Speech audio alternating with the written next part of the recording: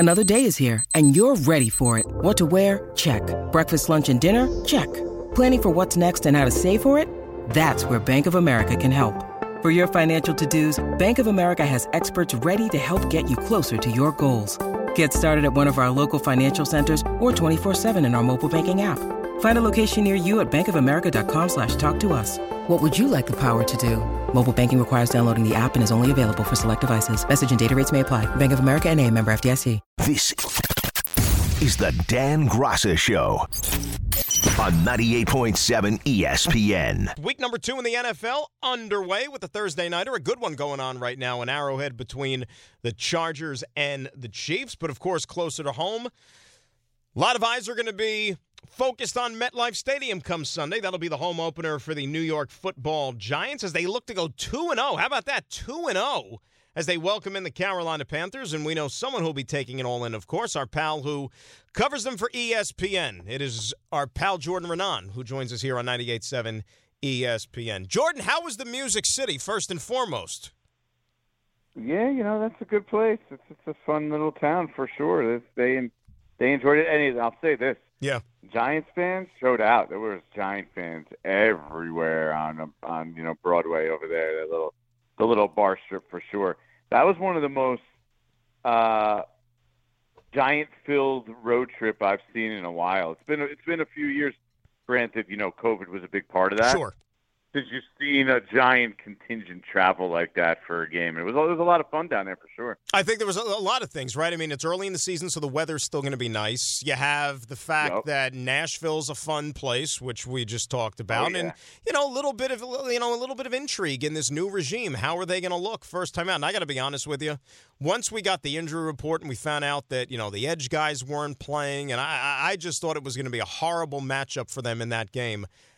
Pleasantly surprised that they pulled that one off. That was incredible. Yeah, that was a great win for them, and I think, you watch the first half, and people probably forget this now, but I know Giant fans are watching that first half going like, "Yep, nothing changed. Nope. It's the same as it was before." Right? Daniel Jones is under ridiculous pressure. He's getting hit, sacked left and right, and they got shut out.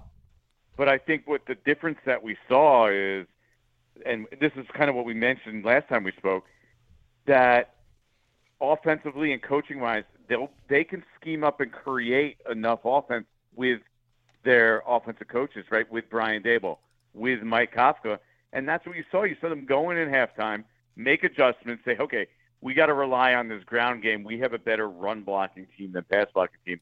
That's sort of what we expected there, and that really showed to be true. And they kind of, got back in the games with Saquon Barkley in the run game, and they were able to hit a big pass off that and then make a big drive when they needed it at the end. I think the Saquon Barkley 68-yard run in that early in the third quarter, that was the turning point in the game, Jordan. I really and truly think it was because that play totally went against what you just said, and you're right. You were always thinking same old Giants after watching that first half. That changed the tenor of the entire conversation. Yeah, if you're Tennessee, on the flip side, they're banging their heads and killing themselves over, like, we should have buried that team in the first half. And they should have. And they didn't. They let them hang, and it set up the stage. Okay, the Giants win, and they're down. Okay, we're down 13-0, but it's still 2 scores.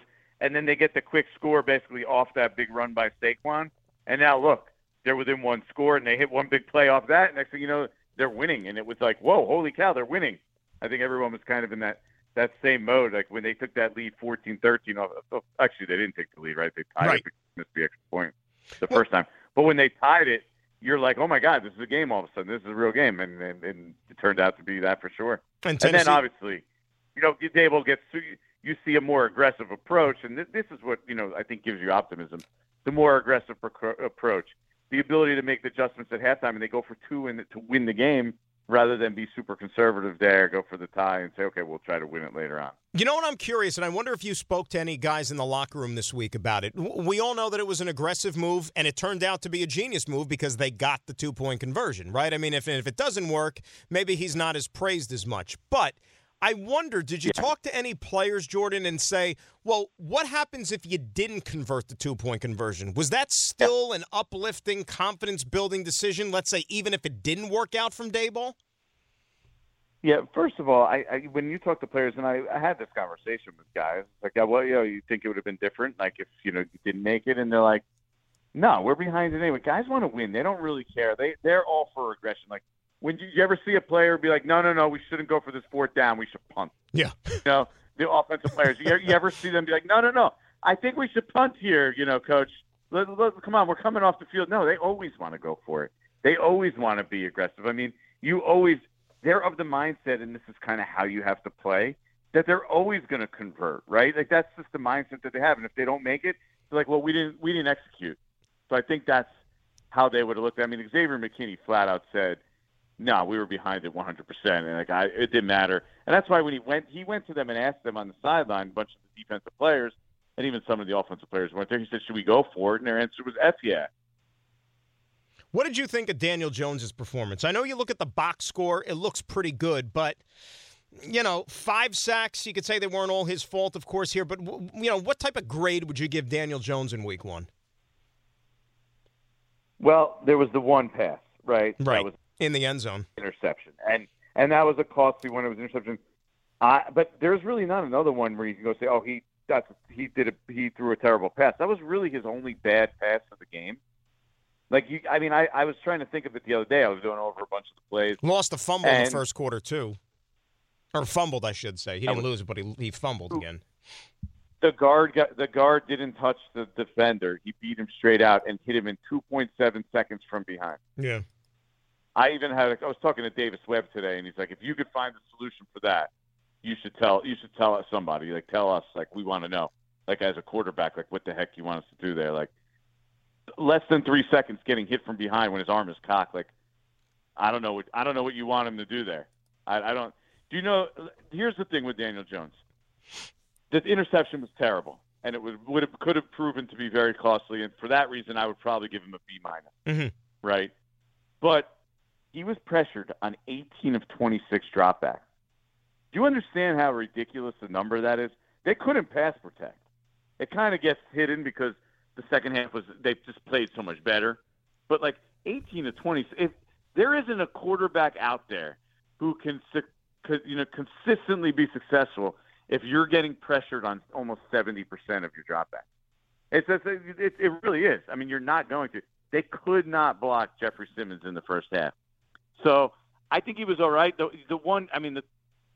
problem is that turnover kind of just reinforces what you kind of were worried about him in the first place. Right. Right. The turnovers is the one thing that really bothers you that you say he's got to cut down on. He had cut down on in recent years, but that one was just a bad one, and it was at a key time and a bad time. So that kind of muddies what probably was a pretty good day for him. I mean, that first half was rough. You go watch back that first half, the pressure was, relentless, especially up the middle. Like their left guard situation between Azudu and the rookie Josh Azudu and Ben Bredesen, they were having a really hard time pass protecting in the middle of the line.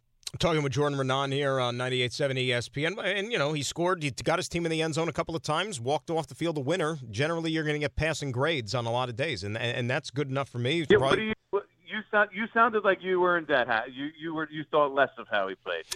Am I right about that? I'm curious why. Well, it's not that I thought less of how he played. Like I said, at the end of the day, scored points, got his team home a winner. It's just that, you know what? Sometimes an interception like that, the bad pick, especially in the end zone, those almost count for double, Jordan. Sometimes you're going to walk off the field and not be able to overcome those. You know what I mean? And in the red zone, that has been an issue for him last couple of years, and that's just the troubling thing. That's all. Yeah, I mean, what bothered me about that play is he obviously saw something pre-snap where he was, okay, this is the matchup I want. I'm trying to go to Saquon. And he just stared it down and just did not get off it. Like, you saw where the ball was going, and it clearly wasn't there. I mean, it was the defender was behind Saquon, just sitting there waiting in almost like a zone type spot. And that bothered me. The part where he just stared it down and didn't get off of it. The Kadarius Toney, he spoke a couple of days ago. He said he didn't care the fact he only played 7 snaps. He's worrying about winning. And I like the fact that Brian Daboll basically saying, hey, you know what? He wasn't really available much in the offseason. We want guys to go out there and earn it. That's how playing time is going to be distributed. I like that from the coach, but do you expect him to get a few more reps on Sunday? Well, he showed up on the injury report today with a hamstring injury, and that's something he's been, he was dealing with for a few weeks. So he thought he was in the clear. He said he was fine yesterday when he talked. I think it was yesterday, or when? Yeah, yesterday. I'm confused on days at this point. We all are. We all are. But yeah, no, he talked on Wednesday, so that's yesterday. Here's what I understand about the situation, okay? And I talked to a lot of people this week about it. He hasn't been on the practice field a lot. And if you're not on the practice field, you're not – like, this is an offense that takes time. It takes time to learn. It takes time to have that rhythm down. And he really hasn't – he didn't play in the spring. He was coming off a knee procedure. He didn't play for a chunk of the summer. He was dealing with a hamstring problem. So he doesn't have that practice time. He hasn't had that experience of learning the offense. And until he does, like, they're not just going to put him out there and have him run, 40 plays and say, hey, you got to learn this whole package. So they're going to, sort of limit it and say, here's a package. We're going to use you in these specific packages. Let's say there's 25 plays. Now, who knows how many they get to in a game. I expect it to increase as we go along here, barring that hamstring injury, really affecting him. But, it's going to be a slow progression. And it's not just going to be Kadarius Toney. Okay, this was like a one-game thing. You're fine now. Let's throw him back in there. He's going to play 40 snaps. Like, no, he's going to have to get on the practice field, stay on the practice field, earn it, and then as he picks up more and more, you'll see him play more and more. And I think eventually it will happen.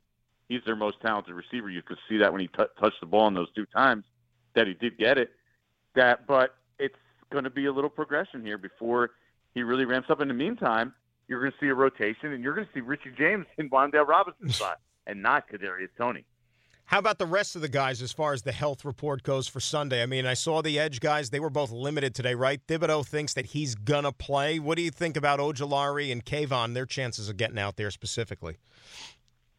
Yeah, I don't know. It's really hard to tell because it's like a new regime, so like how they do things. I mean, we saw Kayvon Thibodeau. Like they said he played in team drills now that we're not allowed to stay out there and watch team drills. But, yeah, he was a limited participant. When we were there, he was just simply riding the bike. So it doesn't look like he's not doing everything, that's for sure. So he's still somewhat limited, throughout practice, and that makes you wonder, is it really worth putting him out there, Kayvon Thibodeau, the 5th pick, if he's limited throughout the week or if he's not really 100%? To me, it would almost make more sense to hold him out one more week, right? Yeah. Get a full week of practice. Be a full participant in practice before I want to put my 5th overall pick out there in the second game of the season, but that's just me. I think there's a chance he plays. Ojulari also, outside chance. But again, like, it's early in the season. Do we really want to risk these guys? Ojulari's another young player. Calves are tough injuries.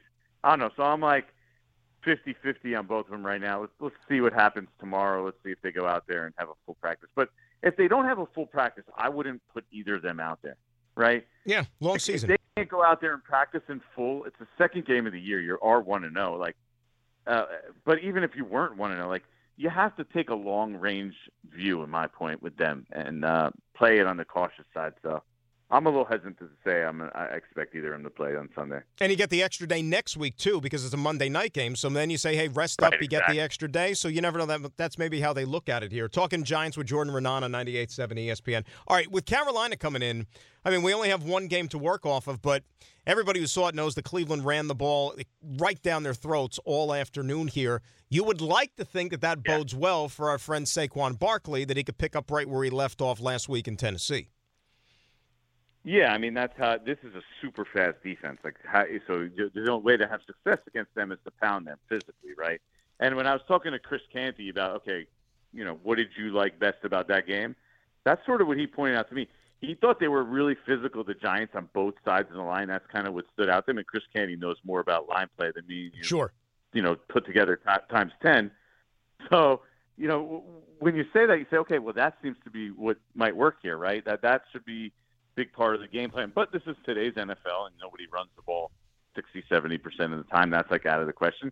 You're going to have to make big plays in the pass game, and they're going to have to be able to pass protect at some point. But yeah, I do think the path to a Giants victory involves a lot of Saquon Barkley again. And I would think from on the other side of the ball, if you look at the Giant defense, I would like to think, even though I don't know, coaches like to outsmart themselves. Christian McCaffrey only got 14 touches last week in that game for the Panthers. I mean, he's the bell cow. You know who their coordinator is, right? Yeah, of course. And so that is something that is mighty interesting, and that is a storyline, of course. But you would like to think that McCaffrey. What's that? Ben McAdoo. Of course. Coming back. It's the Ben McAdoo Bowl. But you would think that you're going to see a heavy dose of Christian McCaffrey after only he touched the ball 14 times last week, right? I mean, unless they're really that stupid. Yeah, I mean, that seems to be the obvious. Now, from what I was told, or when I was talking to our Panthers reporter, like, they have some things in Carolina where they're looking at, okay, what's the best way for us to keep Christian McCaffrey healthy for the long term? And I do think that involves limiting his touches early in the year, and they don't want him to touch the ball 300 times or whatever it is, whatever the arbitrary number that they probably came up with, or that analytics said is like, all right, what's the highest percentage of carries that we could, or touches really is probably the right word, especially for him with his receiving ability, to keep him healthy. So I'm interested to see. I would think in some way, though, like you said, I mean, you got to get him the ball more than that. Have to. And I expect him to do that. But I don't think they're just going to, okay, he's going to play 80, 90% of the snaps and get 30 touches. Like, I don't think that's what they're trying to do to keep him healthy long term. So it'll be interesting to see, because what did the Tennessee Titans do against the Giants? Okay, they got their running back against the Giants inside linebackers, who are definitely a concern of this defense. And Dontrell Hilliard, who had 2 touchdown receptions. You know how many he had coming in, Dan, in his career? 0? Yeah, 0. Exactly. Big goose egg. Oh, and that's Dontrell Hilliard. This is Christian McCaffrey. So what do you think about that matchup? If you're Ben McAdoo, shouldn't you be circling that one, saying, okay, we need this guy on those guys? Yeah. You know what else the Tennessee Titans did? On a 4th and 1, their offensive coordinator had a brain fart and decided, let's not give the ball to Derrick Henry, the biggest back in the league. Let's call a tight end around. That should work out well. That'll fool them. Great. I mean, that's why you can't trust that team. You really can't. How about this also? Yeah. I thought it was asinine, and it kind of flew under the radar. The way Mike Vrabel handled the last 18 seconds. They lost the game by blowing that timeout. They called a timeout with 8 off a play where they went out of bounds. You run Derrick Henry, you gain more yards. You don't settle for a 40. First of all, they had a 45-yard field goal. They lost yards to make it even longer. They were celebrating after that catch, thinking the game was over. I thought the game was over. I thought you run Derrick Henry once. First of all, they go out of bounds. You run Derrick Henry once, get your 5-6 yards, and then kick a 40-yard field goal, a 39-yard field goal. They called timeout off being out of bounds, intentionally lost yards, and kicked a 47-yard. Inexcusable. Tannehill didn't get back into the huddle until there was 10 seconds left on the play clock after that completion, because I went back and watched it a few times just to confirm. They were celebrating and high-fiving, thinking they had the game won, and they didn't realize that, hey, we got to still run another play here. Last thing. So 1 game under your belt. And quick, you know what that reminded me of? Huh. You'll know this reference. When Herm Edwards against the Pittsburgh Steelers in the AFC Championship game kind of did the same thing. And they went and he took a loss in order to take a longer field. Granted, that was a really tough place to kick that, in Heinz Field. And I'm pretty sure you know what happened there. Doug Bryan. Doug never misses until he missed both in the 4th quarter and overtime in that game. There's a lot of other stories that have, history and kind of legendary stories that have been tied into that one as to how it all went down, but I haven't been able to confirm any of them. But let me ask you this. We'll close on this one. 1-0 Giants. Okay, they win a game that not too many people expected them to win. We talked about how that schedule, the first 10, right, me too. You talk about the games, the first 10 in that schedule, where there were a few that you looked at it and said, okay, those are winnable games. Now you got Dak Prescott down for a month and a half. Do you look maybe at this schedule a little bit differently even now than maybe you thought before Sunday's game kicked off? Okay, so shameless plug, Breaking Big Blue. I talked about this on there. Breaking Big Blue, get the podcast. Yeah. Do we change expectations, right? Because they won the opener. Now they have 3 very winnable games at home. You're talking Carolina, Dallas with Cooper Rush as the quarterback, and then Chicago.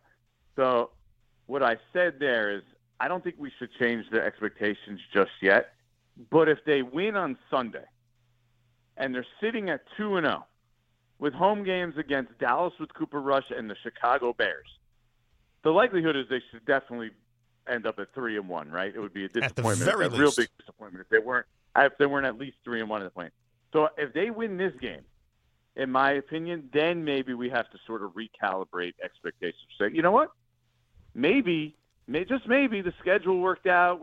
We have enough going in the right direction that, the playoffs is a possibility. Now, I don't expect them to be a top seed in the NFC or whatever we want to come up with, whatever optimism you want to, imagine, pretend that it's possible. But, making the playoffs, getting a wild card. When Buffalo first, when Brandon Beane took over and Joe Shane came eventually and Brian Daboll came eventually also, that first year under Sean McDermott, they were like a 9-7 mediocre team that snuck into the playoffs with the right schedule and just the way everything turned out. They weren't great. They basically still were drafted their quarterback the next year and were still starting over in the rebuilding plan. But they scrapped it together in the first year. I think if they win this week, that becomes a possibility, that kind of season. Dangerous game, though, still, considering they're still the Giants. They're still a team nobody expected much from. It's a young group. That's why, just careful is the message I would send to Giant fans who are maybe a little giddy after that win. Careful about Sunday. I would say this. I think Carolina's, overall talent-wise and roster has a better roster than the Giants. They might. I think they do. I do. I wouldn't disagree with you. They had the number 2 ranked defense last year in the NFL. They're not awful. But they'd also need to get number 22 involved on the offense because that completely changes things. When he's on the field versus when he's not on the field, it's completely different. We saw it last year. They started 3-0, then he got hurt, and then the season went down the tubes. Yep. It all happens. You know what was disappointing? What was disappointing about them was that they actually took the lead late in the game. They went and they allowed Jacoby Brissett to go down the field and win the game. Well, he lost a 58-yard field goal. Yeah, that's part of it. But still, I was watching it from the corner of my eye, and I thought they kind of had won the game, and that there was no way Jacoby Brissett was going to get them in any kind of field goal range, and he did. Well, it's ironic because the NFL did us a favor because that game is the only one you need to watch to scout ahead for both the New York teams because the Jets are playing Cleveland, Giants are playing Carolina. So you watch that game.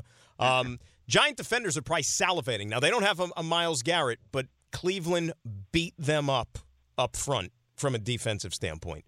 Beat them up. Yeah.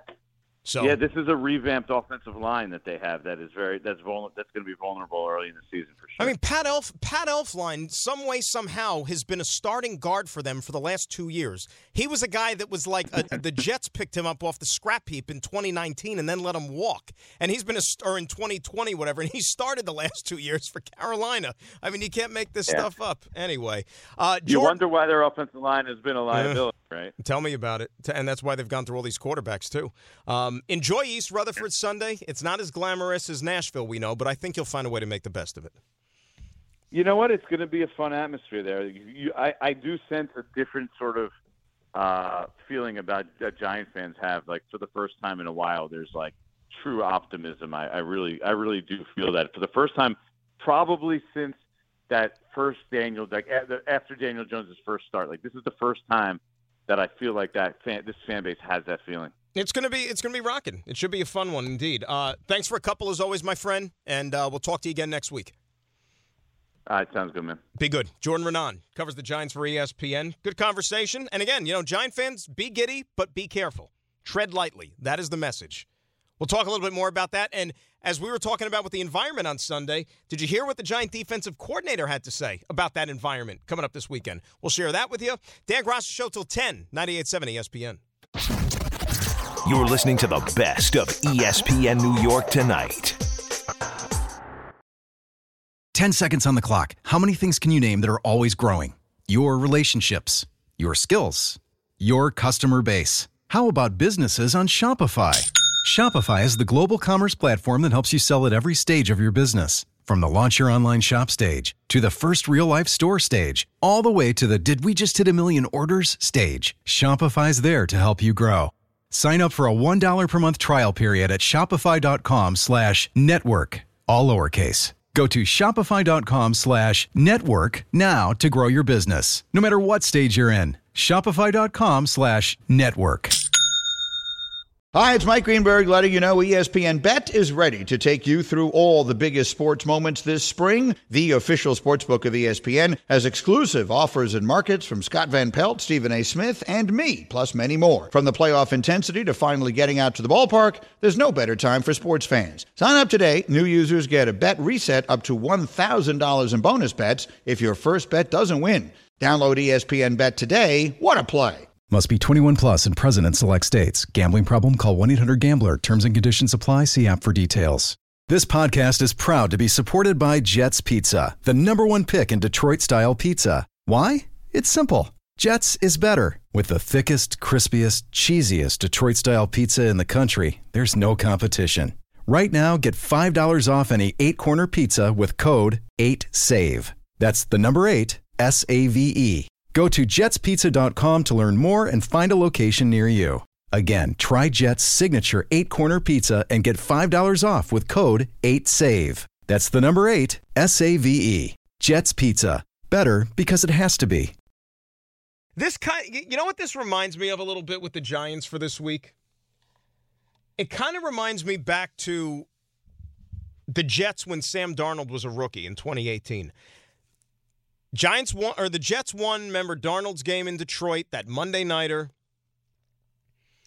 Riding high, all this optimism, found their franchise quarterback, all those things. Remember, it was like a blowout win that night in Detroit. Then they come back home for week 2, much like the Giants, for the home opener against the Dolphins. And the place was crazy. All this optimism. And they laid an egg. And they lost to Adam Gase's Dolphins. That wasn't even a great Dolphin team. But they played sloppy. They didn't execute. And Miami beat them. And I could almost see the same thing kind of happening on Sunday with the Giants, right? I mean, Carolina's not a great team by any stretch. But as you heard Jordan and I talk about, they took the over, right? I mean, they've got talent. They have guys that can beat you. And McCaffrey, the problem with McCaffrey is it's been a while. Right? When was the last time this guy was actually, healthy enough and contributing for a full season? But when he is healthy and when he's on the field, he's one of the top playmakers in the NFL. And I would be stunned if they don't feed him the rock consistently on Sunday afternoon because they barely got him involved in that game on Sunday, which to me is like malpractice if you're talking about coaching and dialing up an offense. So Wink Martindale's the new defensive coordinator. And he had a message today for Giant fans when he was meeting with the media about what he'd like to see come Sunday. I know we're talking about, changing the culture and changing the culture defensively. This is one of the biggest changes you'll see is this week to bring back great defense in this facility. And I've only lived here for a short period of time, but I know New Yorkers are loud. And we need to be loud in that stadium. They have to go on silent count. If you want to be part of changing this culture here, with the Giants, be loud, all right, and have that place rocking where people don't want to come to our stadium, okay? We'll take care of the rest, all right, and we'll give you something to be loud about, but just be loud. I can't wait to see it. I think he's right. If you're a Giant fan, how can you take exception with that message? I think he's spot on, to be quite honest with you. Spot on. Because now is the time where you want to capitalize. You want to maybe change the expectations. I know that a lot wasn't expected of the Giants this year. I get all that stuff. But you know what? Things change once you start actually playing these games for real. And as we were just talking about with Jordan, look at the schedule. You don't want to get too far ahead of yourself, but Carolina, Dallas, and Chicago all at home in the next 3 weeks. That Dallas game now looks extremely more winnable than it did before the season started because you're going to have Cooper Rush at quarterback and not Dak Prescott. The Bears. Bears are not very good. Despite the fact they won in week 1, they're not good. I think the Bears are going to get absolutely smoked on Sunday night in Green Bay.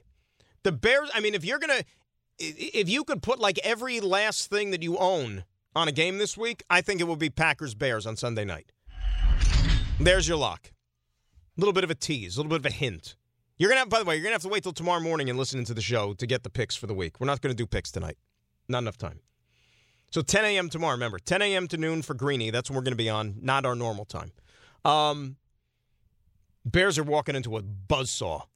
Remember, the Packers played crappy. And the Packers did the same thing last year. They lost to the Saints in week 1, like 35-3 or something. People were saying, Rodgers, you shouldn't have been away all offseason, blah, blah, blah. They turned it around in a hurry. And I think that's going to happen this week. They were less than ideal against Minnesota. They're going to come home on Sunday night and destroy the Bears. I think if that game last week in Chicago was not played in a monsoon, the Niners would have beat Chicago. And by the way, how about this? San Francisco, they got the home opener this week against Seattle. That's also supposed to be played in like pouring rain. I mean, that is a rough stretch. So here you are, Trey Lance. You're trying to make it as an NFL quarterback, right? Trying to establish yourself. And the first 2 games that you're going to play this year are potentially in a monsoon. Not ideal. Not ideal. I mentioned to Greg when we had him on about Garrett Wilson. And there were a few of you guys that called me already this week talking about why doesn't he get more snaps? Why doesn't he get more playing time? Right? He was only in, I forgot what the exact number was, like 40-something for the Jets in week 1. But when he had the ball in his hands, he was electric. He was making plays, and, he should be out there more. I agree.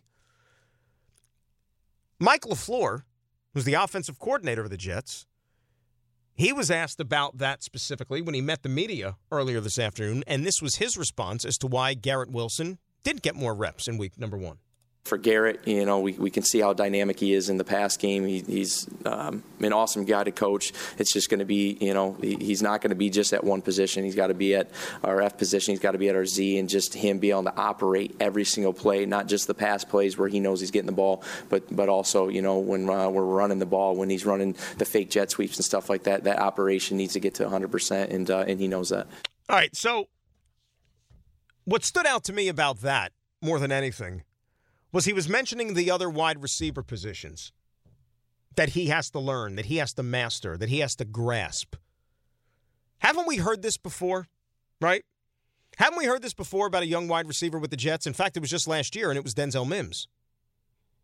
Why wasn't Denzel Mims on the field? Why had Denzel Mims fallen down the depth chart? And they had spoken about he had to learn the playbook a little bit better. They wanted him to have more of a grasp as to every responsibility that a wide receiver could have on the field, depending on where you're playing. If you're playing outside, you're playing inside, and so on, the X, the Z, the Y, all that stuff. So now that it happens again, it got me thinking, shouldn't there come a point, though, where the goal is to get your best players on the field, right? And I'm not sitting here trying to compare Denzel Mims and Garrett Wilson specifically one-on-one as wide receivers, but what I do know in relation to this year's team is that Garrett Wilson is one of their top wide receivers. That goes without saying. If they didn't think so, they wouldn't have drafted him 10th overall, right? They would have taken somebody else. But if you think that he's having a hard time grasping the other positions, and maybe he doesn't have a full set of it yet, shouldn't there be just maybe like a package of plays that you have him out there for, but yet you go to that well repeatedly to make sure he can play? Because I know you don't want him running the wrong route. I know that you don't want his timing to be off with the quarterback and so on and so forth, because that could lead to a turnover. It could lead to a mistake, and then that doesn't do anybody any good.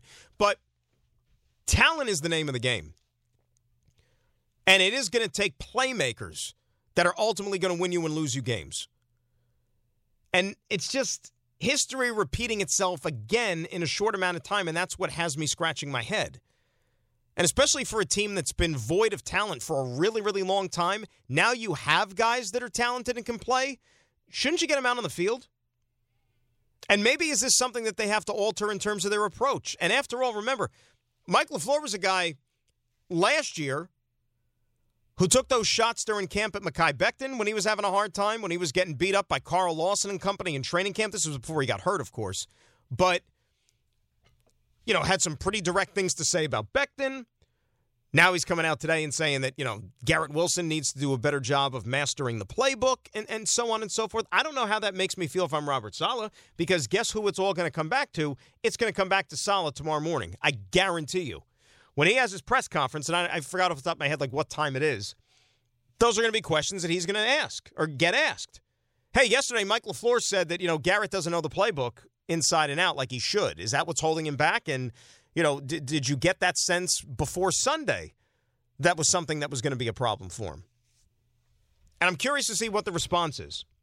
Because all I know is that the Jet offense is better when Garrett Wilson is out there. Right? You don't have to be a football genius to figure that one out. That's pretty cut and dry. 800-919-3776 is the telephone number. We come back, we'll take a couple of phone calls, and also, greatest tennis player of all time calls it a career. Some thoughts on Mr. Federer when we return. Dan Grasso Show, 98.7 ESPN. You're listening to the best of ESPN New York Tonight. With everyone fighting for attention, how can your business stand out and connect with customers? Easy. Get Constant Contact. Constant Contact's award-winning marketing platform has helped millions of small businesses stand out, stay top of mind, and see big results. Fast. Constant Contact makes it easy to promote your business with powerful tools like email and SMS marketing, social media posting, and even events management. With Constant Contact, you'll reach new audiences, grow your customer list, and communicate more effectively to sell more, raise more, and fast-track growth. Don't know much about marketing? No sweat. Constant Contact's writing assistance tools and automation features help you say the right thing at the right time, every time. Plus, you can send with confidence, knowing your emails are actually reaching your customers thanks to Constant Contact's best-in-class 97% deliverability rate. Tackle any challenge with Constant Contact's expert live customer support. Plus, everything's backed by their 30-day money-back guarantee. So get going and start growing your business today with a free trial at ConstantContact.com. Just go to ConstantContact.com right now. Constant Contact, helping the small stand tall. ConstantContact.com.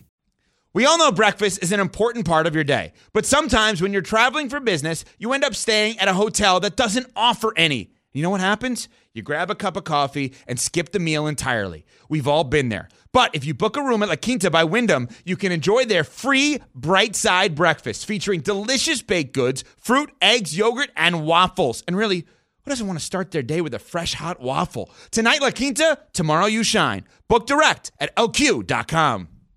Now, let's talk about the play of the week. The pressure to follow up Hypnotic and Cognac, weighing heavy on the team. Hypnotic was in the cup, blue, and ready for the play. And boom! Añejo Tequila came in with a smooth assist to Hypnotic's tropical fruit finish. Shaken, strained, poured. It was green and good!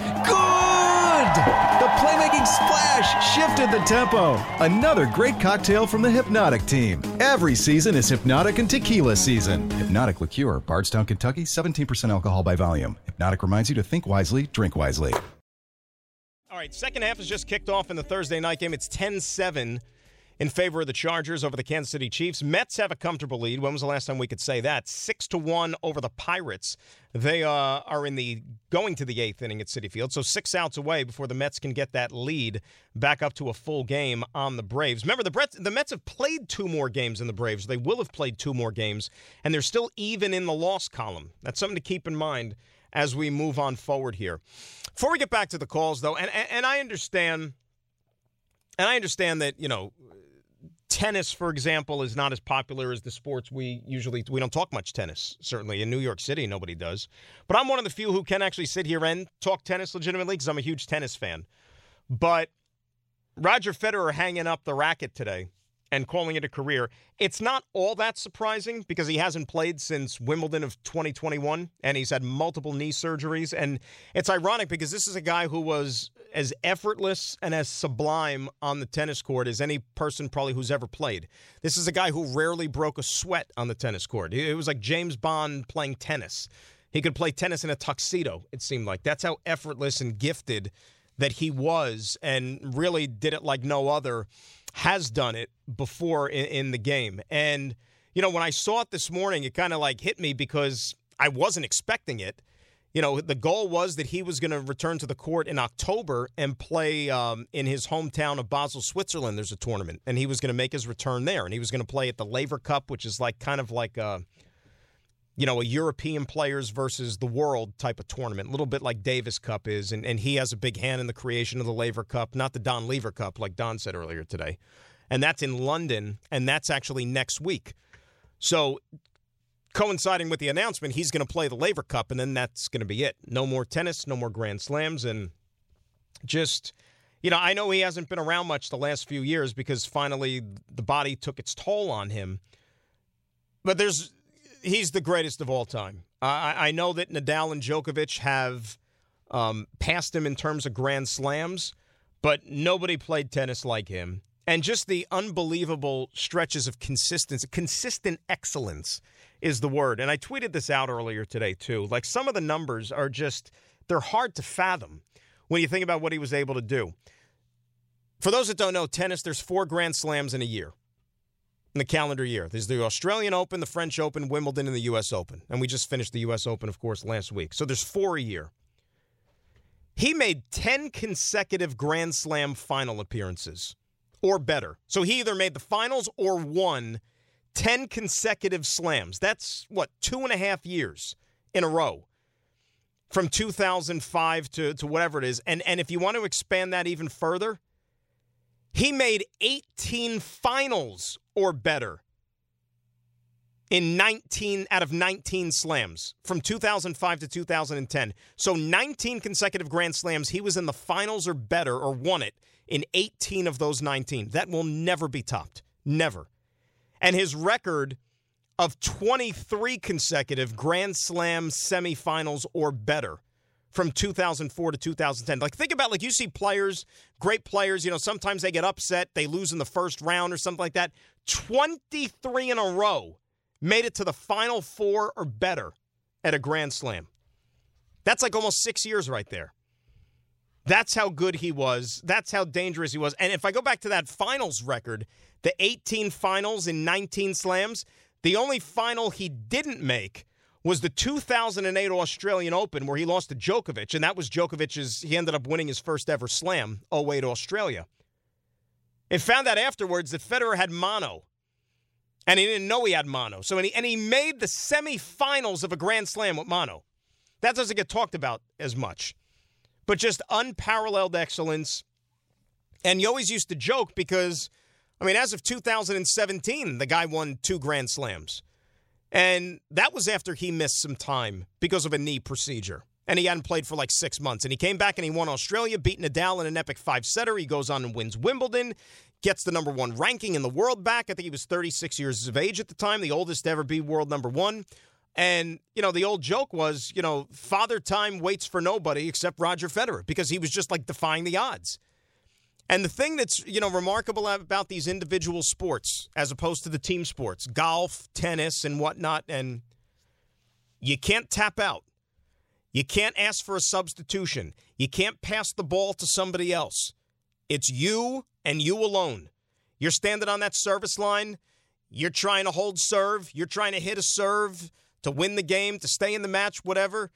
The nerves, the mental takes over. Can't rely on your teammate. It's just you. And with tennis being a global sport, the whole world is watching.